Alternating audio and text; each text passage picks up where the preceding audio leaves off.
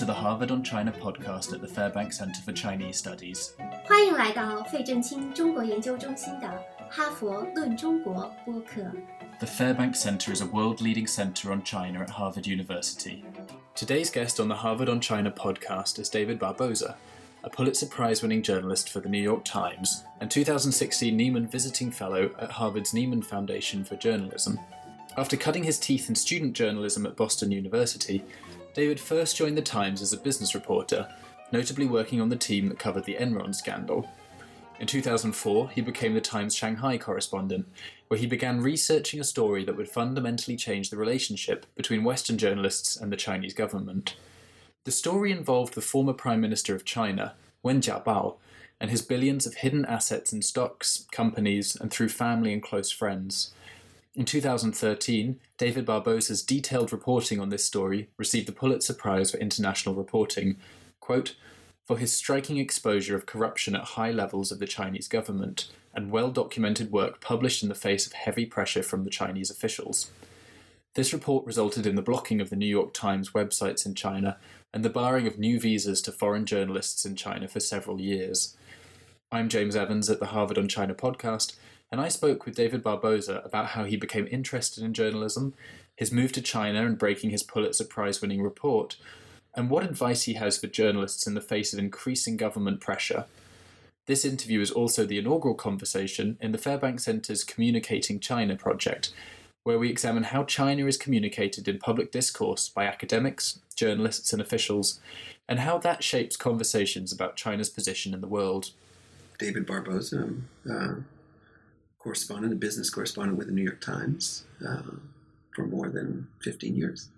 My current connection with Harvard is I'm a Nieman Fellow for the next 3 months here, working on a project. In the lecture we just heard, you spoke about starting this interest in journalism at BU. Maybe you could tell us about your story about cold calling Dean Rusk, for example. Right. Well, it's kind of a strange thing for me to do, but like I said in the lecture, I don't know why I came up with this idea, but it's just what it is. Is in college I would work on these class papers, and I thought, well, I'm interested in history and I'm interested in journalism and investigative journalism. Why not start doing that for my college papers and for my college student newspaper?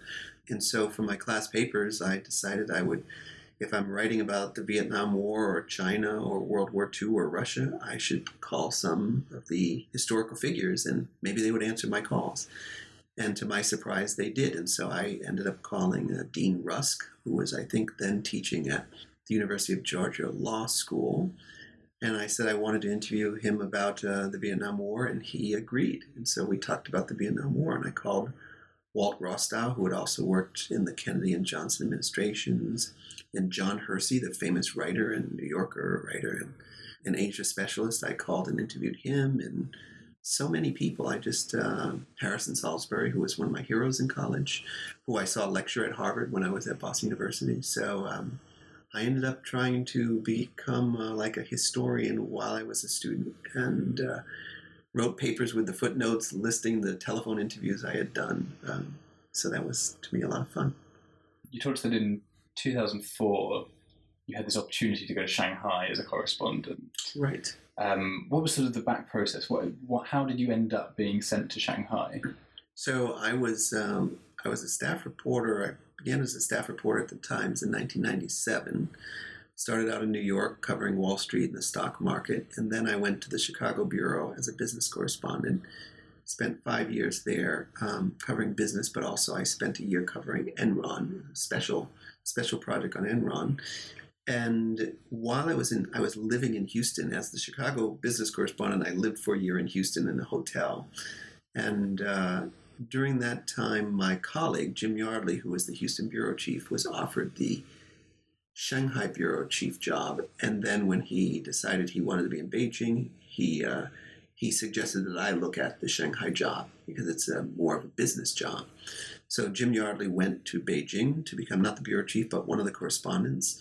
And I inquired about the Shanghai job, remembering my interest in China back in college. And so the business desk said, why don't you go and take a look? at Shanghai. And so on Christmas Day in 2002, I flew to Shanghai and immediately fell in love with the city and the country and said, I'm not just asking the New York Times, I'm saying, like, I really have to go to China.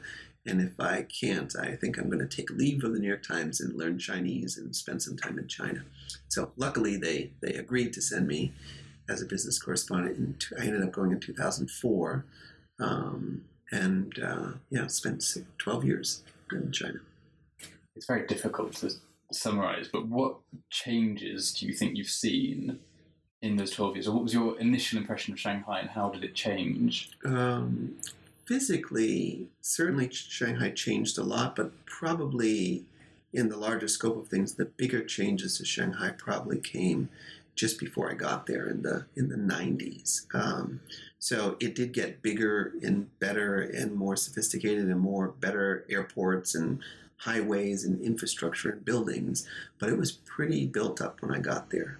But I guess the thing that even today is remarkable to me, and certainly I was there in a time of change, is to think about all of the building that I saw going on all over the country. And it's one thing to see that in a few areas of a few cities, but if you travel to 30 provinces, I believe I've traveled to about 30 of the provinces, it is phenomenal to see that many new bridges and roads and residential office towers, everything. So it's hard for me to think about China without thinking about everything is under construction. Everything is new. There's dust everywhere, and the entire country is being built almost from scratch. And so I think I was just there. Probably it was like that also in the mid to late 90s, but I was probably there at the peak. If you look at the amount of money and the amount of cement, I heard just recently that there was more cement poured in China in the last 2 years than in the rest of the world combined or something. But it is just a phenomenal pace of change at the time I was there, physically. So I think in other ways, maybe China changed much slower in, obviously in social and cultural ways and how the government functions and the media and all those things. They didn't change as quickly, but physically, and as far as the internet, those were two really major changes that you really noticed. What the internet means to China, and also what the building boom has meant to China. And I think that's going to be for a long time to come. So most visitors with China would say to me, wow, I just visited, they're building the Beijing airport, and there's like 30,000 people living in the Beijing airport, with it under construction, or the Olympics, or I went to Tianjin and they're building whole new towns. And so you can't get around that much investment in infrastructure. One of the sort of key little snippets that you brought out during your talk was your love of visiting factories and visiting the people in these factories. Mm-hmm. Can you tell us a little bit about why is it factories in particular that are so enthralling to you?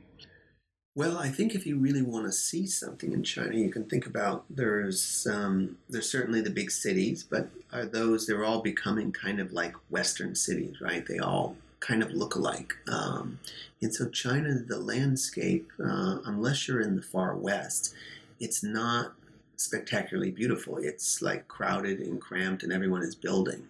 And so it's not, when people visit China, it's not like they say, wow, I want to see cities.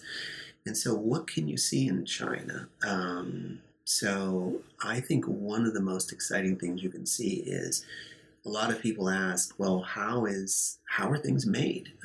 Not just in China, but anywhere in the world. So if I went to any country, I would want to see what their factories are like. But in China, you get to see, unlike in the US, you might have the most modern facilities where maybe even there aren't that many workers. So for me to go to a factory and to see the scale of 100,000 workers at one site, or 50,000 workers at one site, with dormitories and factory lines as far as the eye can see, all churning out T-shirts or sweaters or toys. That is phenomenal to see. Wow, this is how much stuff is being made. This is how they make it.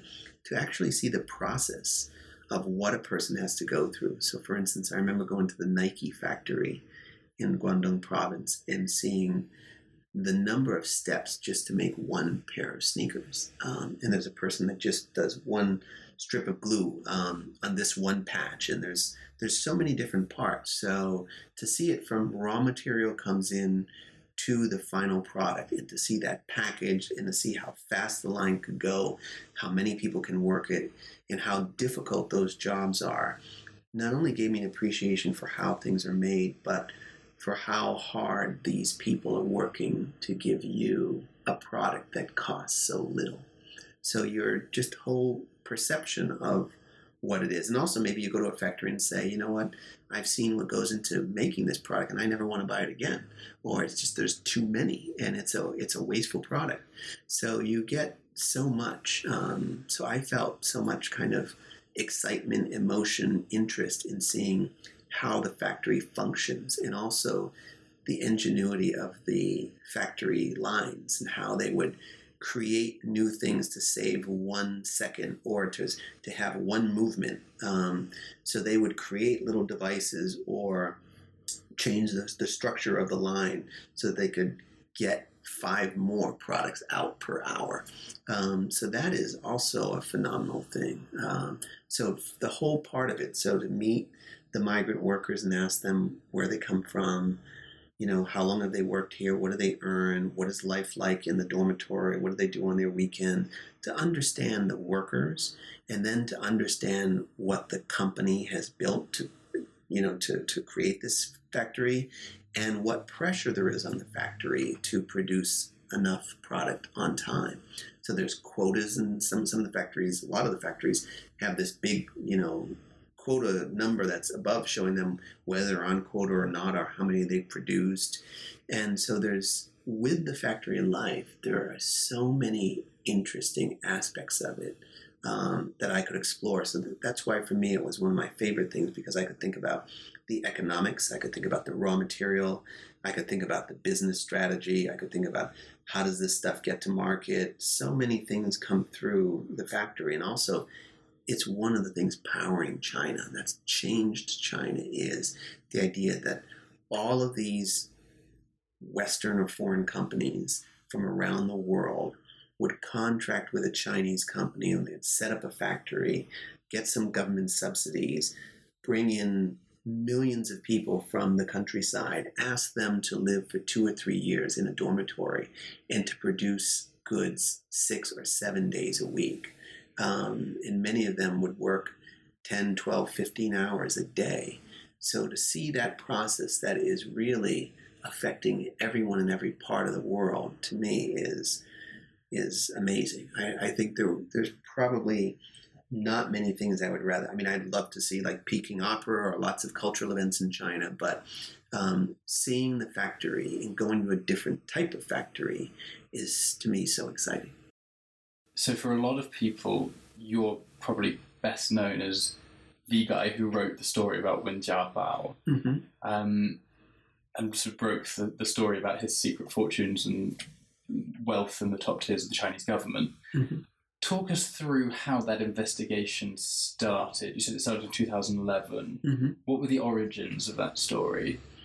The origins actually trace back to 2010, when I talked about doing a final project, because I figured every year after 2010 I thought was my final year. So when the editor came through ahead of just before the World Expo, I talked to Jill Abramson, who's now at Harvard teaching. I talked to her about this series I wanted to do on how the government manages businesses, or how do you do business in China? What's the government's role? And so we thought of this, this idea of state capitalism. How does it work for private entrepreneurs? How do they deal with the state? How do state-owned companies work? How does the state manage the economy?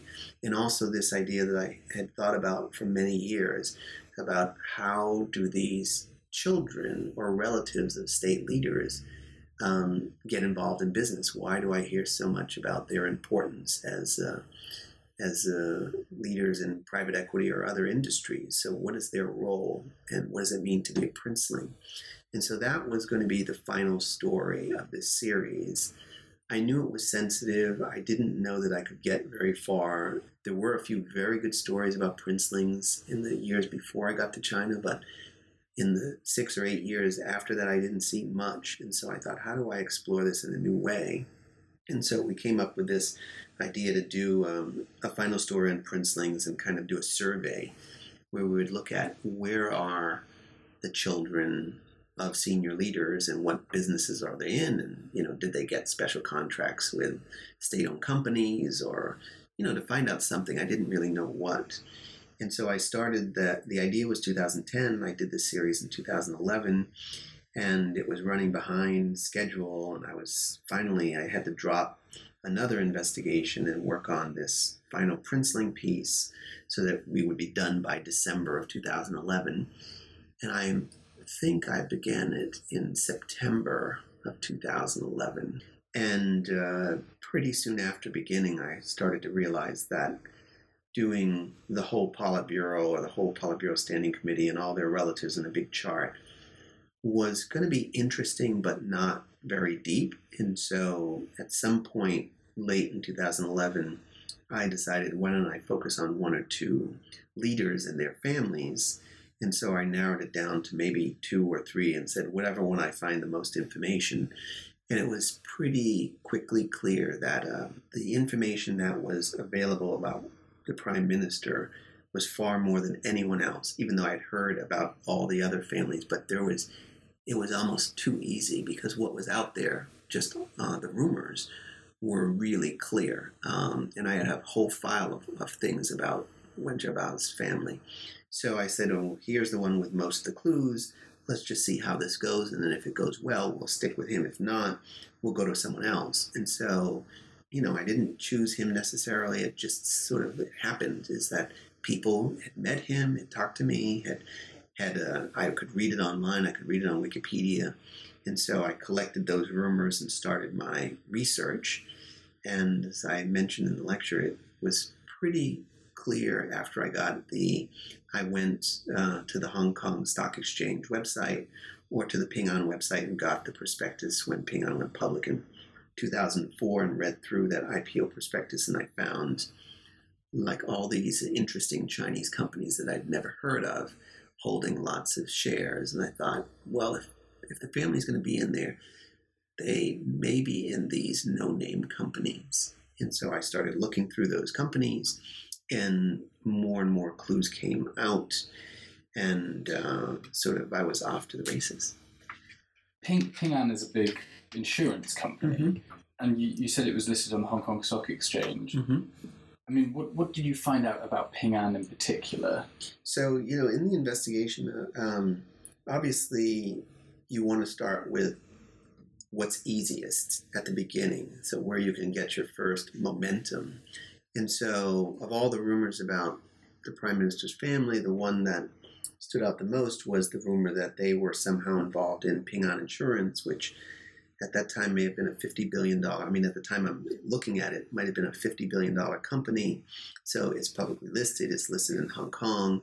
Hong Kong Stock Exchange requires that all annual reports and the prospectuses be in English, and so I could do a quick search overnight by just going on the website and looking through the prospectus. And so that was my first big find, to find out that once I found that there were these Chinese companies, I could then type it into Google or Baidu and turn up some clues and some names, who are the owners, go to the owner's website. And then I realized that there's also this State Administration of Industry and Commerce agency that keeps private corporation records that I could request through a law firm or consulting firm. And so I'm just sort of searching around for clues. And so I request these different companies that own Ping An shares and start to put together a chart that also finds that some of the companies that were rumored to be related to the wife of the Prime Minister had ties to the companies that were owners of Ping An shares. And then I found that companies that were rumored to be related to the son of the Prime Minister also had ties to Ping An or to the diamond companies. And what I found is common shareholders on all three, or one company lends money to another company, or lots of different transactions or relationships between the rumored companies and Ping An. And so that gave me my first hint that I was really onto something, that there had to be some truth, because could it be possible that all these rumors linked up to the family companies? And so I started to look up diamond companies, Ping An insurance companies, because Diamonds was related to the wife of the prime minister and the private equity firm.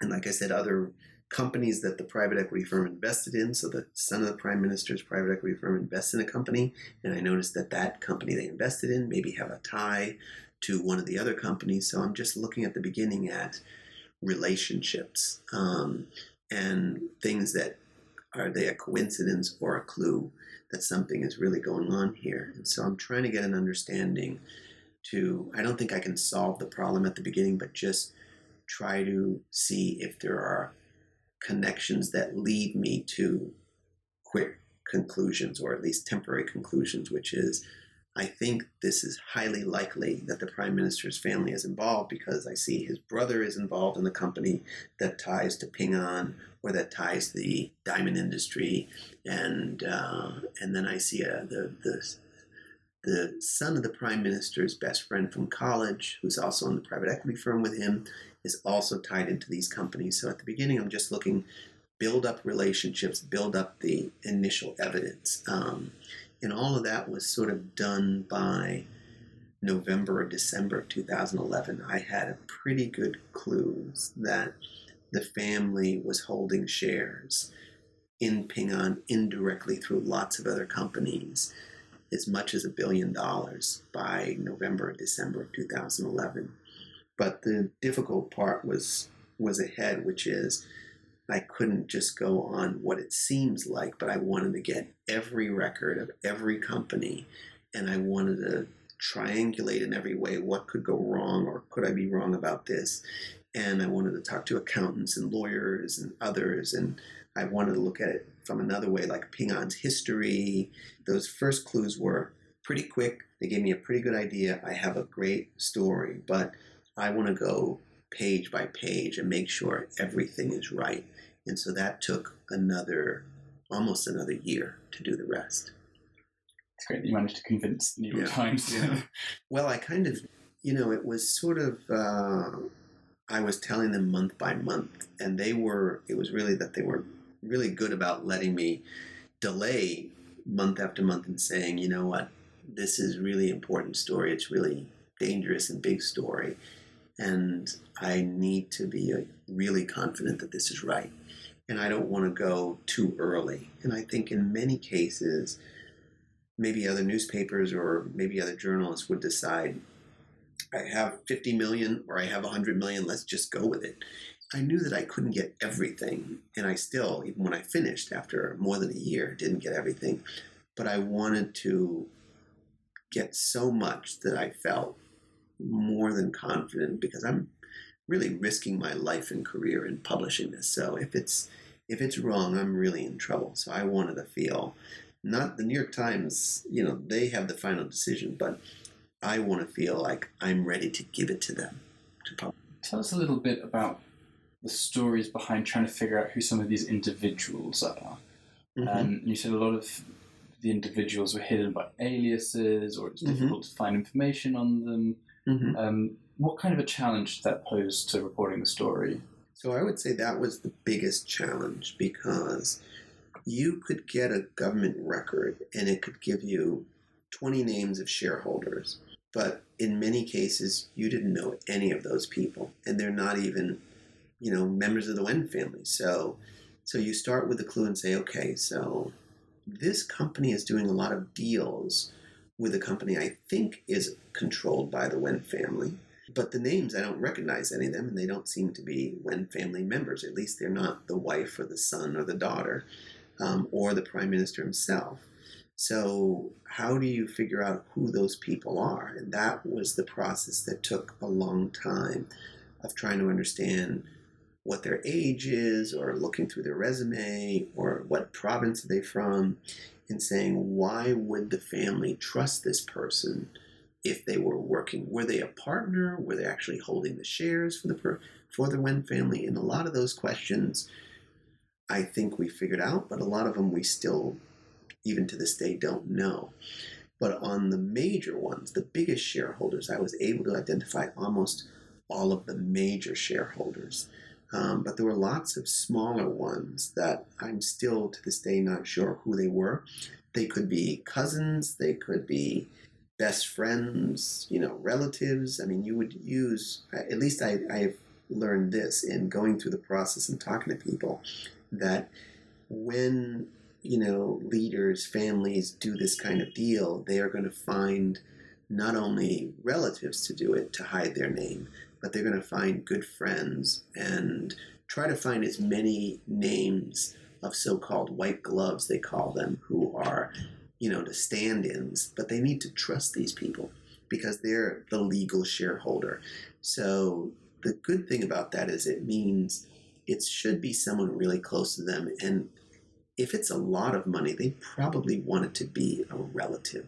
So in many of the cases, it was brother-in-law, daughter-in-law, father-in-law, cousin, etc., more often than son, daughter, or direct relative. But there were many cases where it was a good friend, and I learned later on about who some of these people were, and it's someone you trust. Maybe someone who is a business partner who they've known for a long time. And even some people will tell you that many of the leading entrepreneurs in China don't actually own the companies. They are listed as the majority shareholder or the largest shareholder, but they really had been selected by an official to control this company for the official. And I can tell you in many years ago, maybe in 2008 or 9, I met a businessman in China, Chinese businessman, and I asked him about a major company, and he laughed at me and said that this entrepreneur didn't actually own the company. It was owned by one of the leading families in China. And I said, how's that possible? And he said, you just don't understand. There's not going to be records, but trust me, I know that person. That person does not own the company. They're holding it for this other leader. And I didn't really believe that. But later on, I started to see that that was highly likely in many of the instances. Not all, but in many of the instances, they could have selected the entrepreneur, or the entrepreneur later on, after doing well in this business, wanted some state support or some licenses or approvals or some so-called protection from the government, and so made a deal with a family to give them a certain amount of shares in that company. So, and I've now done dozens, if not hundreds of companies, background searches, and I think this is a model in China. It's what I found with the Prime Minister's family was not unique to them. It happens on a local level, on a provincial level. It's many other Politburo members have a similar chart behind them. They all work a sort of variation of this, how to have stakes in companies secretly. So, I was really just scratching the surface on how the game is played, and I think I got a very, very tiny slice of what really happens. Doesn't mean every single deal, but it would be pretty hard to have a major company in China where someone, either the state or the relatives of some government official, were not in there somewhere. I don't want to be cynical, but I think it's highly unlikely. So in 2012, Bo Xilai came a cropper in Chongqing, and you were saying that the government was going around asking people not to publish reports about investigations into the wealth of leading Chinese officials. What was going through your head in 2012 as you were trying to finish off this story, but not try to get yourself banned from China or your own safety? What were you thinking at the time? I think, from 2011, even before Bo Xilai fell and the government started, worrying about Western journalists writing about Bo Xilai, I was pretty worried. not so sure how I was going to finish this investigation being inside of China, and what risk it might pose to my research assistants, but also my wife and myself personally.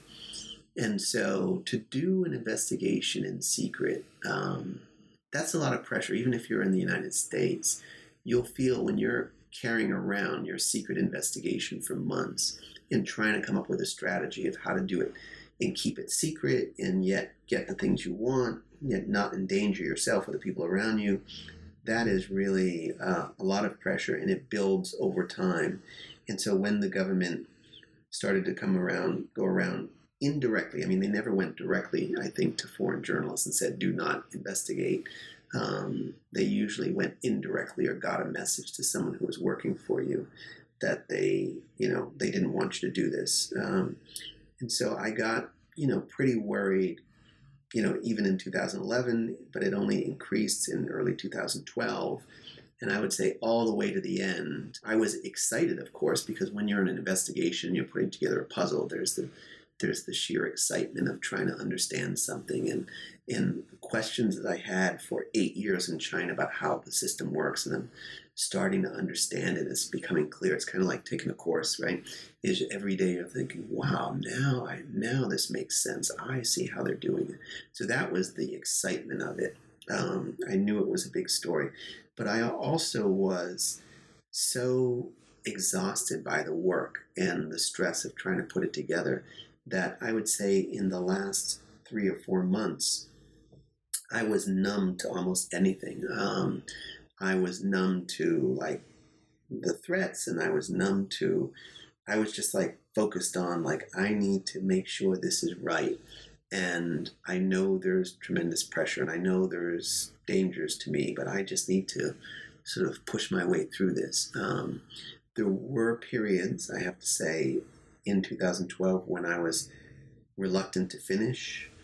I was reluctant, because of the threat to myself or my wife or what would happen. I was astonished at what I was finding. I thought, wow, I'm just cannot believe this is really true, and that I'll be able to publish it, and that I'll get it right, and that nothing will happen. So many different pressures that year on me. So I can recall being in Tokyo when the editors called and said we're going to publish, how scared I was about the ramifications of the story. Like, what did it mean for me personally? What if I was wrong about something? What is the Chinese government going to do to me or my wife or her family? I didn't really think at all about like, wow, this is going to be the greatest story. It's going to win an award. I thought like, I better get this right, and this is really scary. And so I was pretty panicked the morning that it ran, about what the consequences were going to be. And I think the government wanted me to be panicked. They had threatened me before, and also the Wen family and their friends had also put a lot of pressure on us. It was quite a difficult year. But as we know, it was published. Mm-hmm.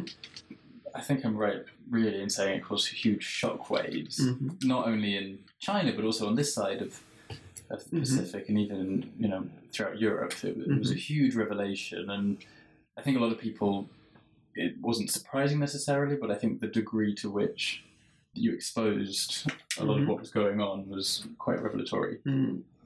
Obviously, one of the ramifications has been that the New York Times was then subsequently blocked in China, right? And I believe is still blocked today. Is that right? Perhaps you could talk through, just from your own experience, what some of the other ramifications have been, in terms of either the New York Times in China or how the Chinese government has responded to this story.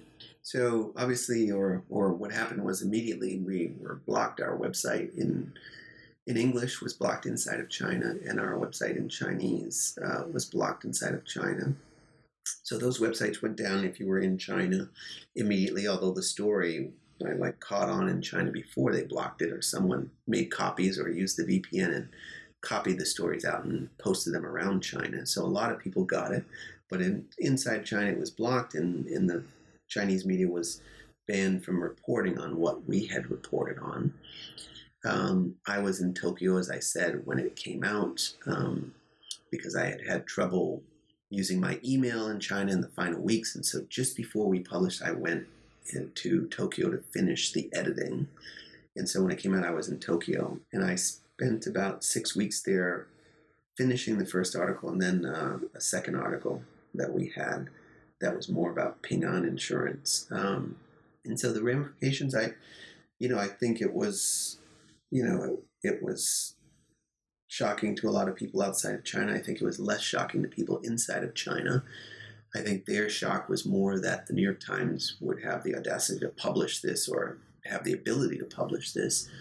And lots of people asked me, like, how are you able to publish that? And how were you able to find that? But I don't think it surprised that many people inside of China. I remember many friends came up to me and they said that they thought the error of my story was that the numbers were too low, that the Wen family had far more than $2.7 billion. And it turns out that they were right, because in the year after we published, I ended up finding more than $500 million worth of assets in other places, maybe even $1 billion. So we actually were quite conservative, I think, in what we published. There were lots of things that we took out in the final days, just to be safe. And also, after talking to the family of the Prime Minister, we anything that was too far out there, we just pulled out. We didn't need it. So we were, I thought, very conservative in our valuations and in our story about what we knew. We only wanted to publish what we felt really confident we could go with. And even if we had to go to court, did we have documents to back up these valuations or these companies? So I don't know if that answers your full question about ramifications, but in China, the ramifications for the journalists were, at the New York Times, was we stopped getting visas for new journalists trying to enter China for the New York Times. We didn't get new visas. For journalists already in China who had a New York Times visa, we were allowed to renew our visa every year. Although in the second year after it was published, the government threatened to withhold all New York Times visas. Bloomberg also had pressure on visas, so the government punished us by withholding new visas and not allowing new reporters to come in. In some cases, reporters that had moved from other publications to us, like Chris Buckley came over from Reuters. He was not given a new visa because he was joining the New York Times, and the New York Times couldn't get any new visas. So up until the time I left China back in November, we didn't have a new visa. So about 3 years with not a single new visa. So finally in 2015, we got new visas, and I was able to move back to New York. So it's a little better, but you can imagine that after doing a story like that, the government is going to follow journalists a lot more. And so I was followed and tracked and even harassed a tremendous amount in the 3 years after I wrote this article. So I had, a lot of concern. I had death threats. I had, people, you could see the people following you. And people turning up outside my home with cameras and all sorts of weird things happening. So it was a pretty challenging period after it came out. So to finish off our podcast, we normally ask everybody, what one thing do you want our audience to know about your topic? Mm-hmm. I would like to ask 2 ways. A lot of people listening to this will either be students who are interested in getting into journalism themselves. To them, what advice would you give them about breaking into journalism, particularly people who want to do journalism in China? And then the second part is, journalism is obviously a very tough profession for Chinese journalists in China at the moment. We have a few Chinese journalists at Harvard at the moment who talk about some of the issues involved in the profession. What would you like to say to Chinese journalists who are currently sort of under a barrage of censorship or facing pressures from various angles? Yeah, that's a difficult one, and a question I get all the time, because I have so many people who've worked for me who are in journalism in China. But I kind of think about it, the way I talked about this morning in the lecture about my own effort to get into journalism. I kind of think for me, it's not a job, it's not a profession, it's my passion. That's my interest in college. Is I wanted to try out, the idea that I could call these, historic figures or important people, or even not very important people, and interview them about their lives or a subject, and write it for my student newspaper or even my class paper, and keep the records of these things, is kind of amazing. So I kind of think if you're interested in journalism, if you love learning and history and investigative reporting or puzzles, you should just do it. And the other things will work themselves out. So in college, maybe I was just lucky, but I didn't think about a resume. I've almost never, when I applied to for the Nieman Fellowship, I had to create a resume. I don't think I've had a resume since I was 19 years old. I don't think you should think about resume or worry too much about how or where you'll get your first break. You should just kind of start to do the thing you want to do, and then cross your fingers and hope it turns out that your passion for it, or your interest in it, and your focus on it will just make it clear to other people, and the doors will start to open. So I kind of almost never applied for a job. But what I did was I started in the classroom, I started in school, I started at the student newspaper, and I studied journalism. I followed my heroes in journalism, read their books, and said, I'm going to try to do something on my own. And I'm either going to do it for my class paper or for the student newspaper or publish it somewhere. And then that's the way to get going. And find stories you're really interested in. If you're interested in investigative reporting, start to investigate something locally. I didn't think so big in many of these cases, but I thought I want to do something where it requires a lot of hard work, and it requires an attitude of doing something that maybe you thought you couldn't do. So maybe the end target is not something unbelievably important, but at the beginning you say, I want to do something that is not simple, and that requires a lot of studying, a lot of investigating, a lot of interviewing, a lot of traveling.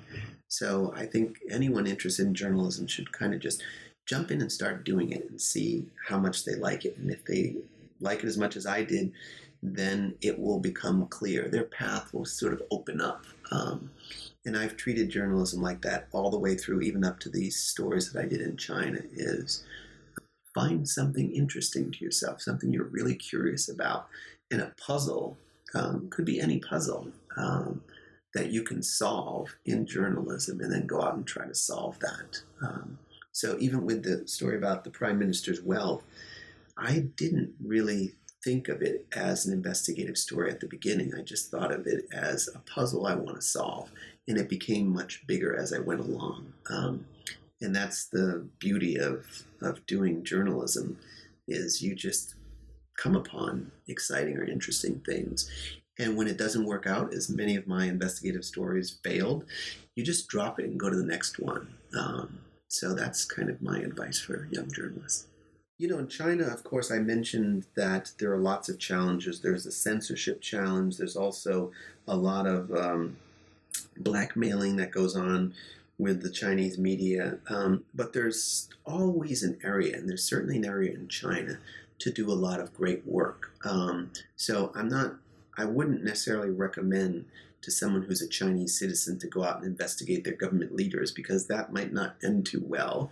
And so I don't want to, but I think there is a large sphere where they can do interesting reporting, and lots of things the government is not so sensitive about. Who knows if they did an investigation into the sports industry or some other area, and they could start doing that. So I wouldn't, if I were Chinese and a Chinese journalist, I wouldn't think that because the government has punished some journalists and some Western journalists that nothing can be done. There's lots of great reporting that is not investigative. It's feature stories, it's culture stories, it's science stories. Like, imagine how much interesting science reporting you could find in China.